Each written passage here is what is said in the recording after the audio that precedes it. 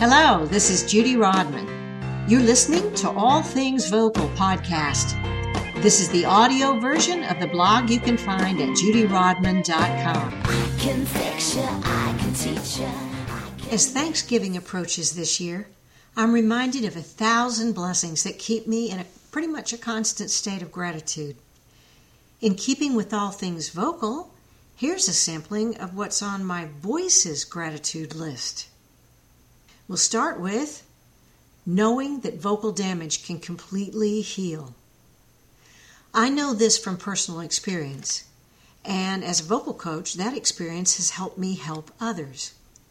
But now we have a fresh example as Adele rockets back to the studio and stage with her biggest success yet, the album 25, with the breakout single Hello. She reports in a recent interview that she, after healing from vocal hemorrhage and polyp, requiring actual vocal surgery, she can now sing higher and lower than ever before. The next thing on my gratitude list for my voice is not having grown up with auto-tune. I had to learn how to be precise from sheer technique, and now it helps me teach others vocal control. Next item on my list, conversations with other curious vocal coaches.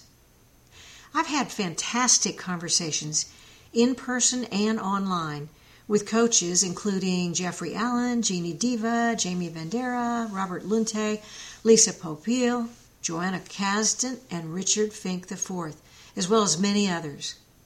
We don't all see things the same way, but the conversations have all made me a better and more confident teacher. Pete Mickelson and Ray Miller talked me into trying my first pair of earphones. I think it took them 6 months. Jeffrey Allen granted me permission to use his hook-shaped voice path in my teaching. Joanna Kasdan suggested improvements to my vocal health document. I love sharing information as a member of NATS, or the National Association of Teachers of Singing, as well as on the forum of the Modern Vocalist World. I'm truly grateful when a teacher or other voice expert comments on a subject I cover in this blog. That not only helps me, but also helps you, my dear reader and podcast listener. The next item on my Voices gratitude list is great voices and music creators. Without the inspiration of incredibly talented singers, writers, and musicians, my voice would just be a collection of various noises. My singing and speaking are influenced by decades of other voices from multiple genres and eras of music. The next item is my vocal coach, Gerald Arthur.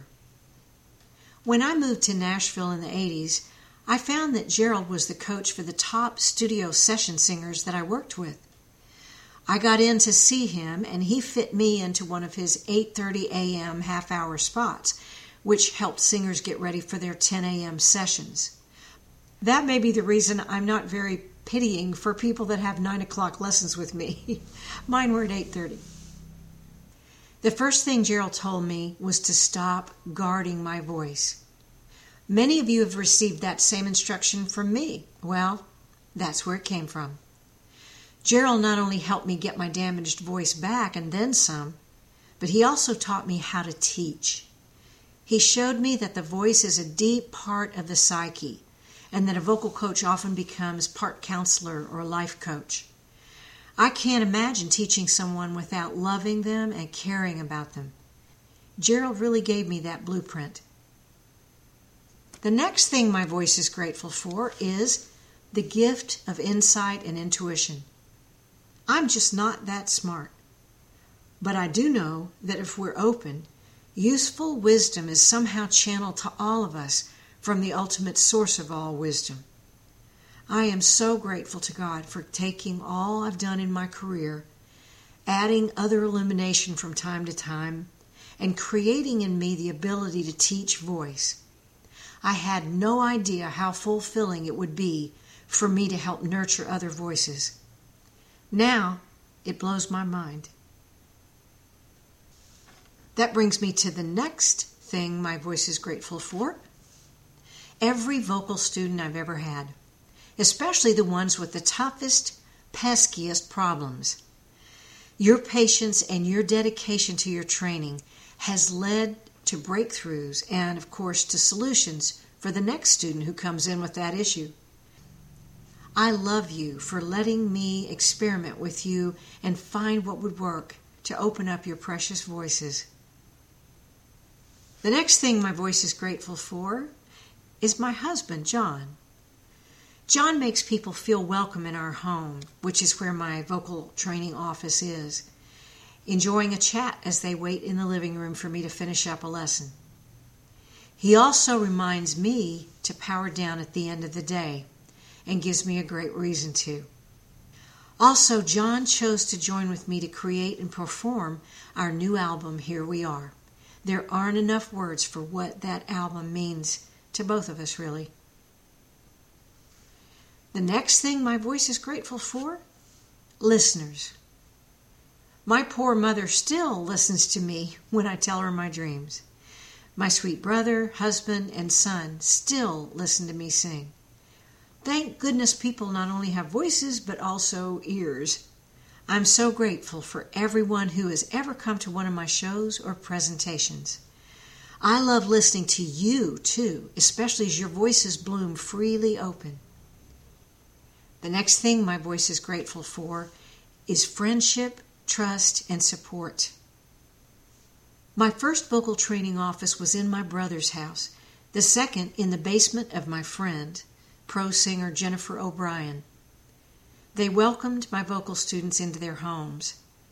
I began creating my first Power Path and Performance course at the request of my producer friend, Dick McVeigh, who suggested that I create and record some vocal exercises for people. Now, PCG founder and friend Bernard Porter has commissioned a video course that will be published by his artist development company. People like this have driven me and allowed me to do things that I never would have otherwise done. The support of my close community of friends and family is priceless to all parts of me, including my voice. Next thing I'm grateful for is pineapple juice. I had no idea when I poured that little can of pineapple juice into that 13-ounce glass of water that it would go on to be my best recommendation for dry or irritated throats. I rarely leave home myself to sing without it. Oh, and I'm also grateful for coffee. Without my morning Folgers, my voice would still be staring at the alphabet rather than stringing it together into sentences. And the next thing my voice is grateful for is the transpose button. Thank you, whoever invented the transpose button on my keyboard. That way, my students and I can sing in the key of B, but I can play it in B flat or C. And I'm going to end with this next item on my Voices Gratitude list. You. I'm very grateful to you, dear reader and supporter of all things vocal. You are the reason I do this. If you have a suggestion for this blog or podcast to make it of more value to you, please do let me know. Your comments and any review you could leave at iTunes for my podcast are most welcome. Have a blessed Thanksgiving. This is your vocal coach, Judy Rodman. Thanks for listening. Subscribe or check back soon for another episode of All Things Vocal. Right.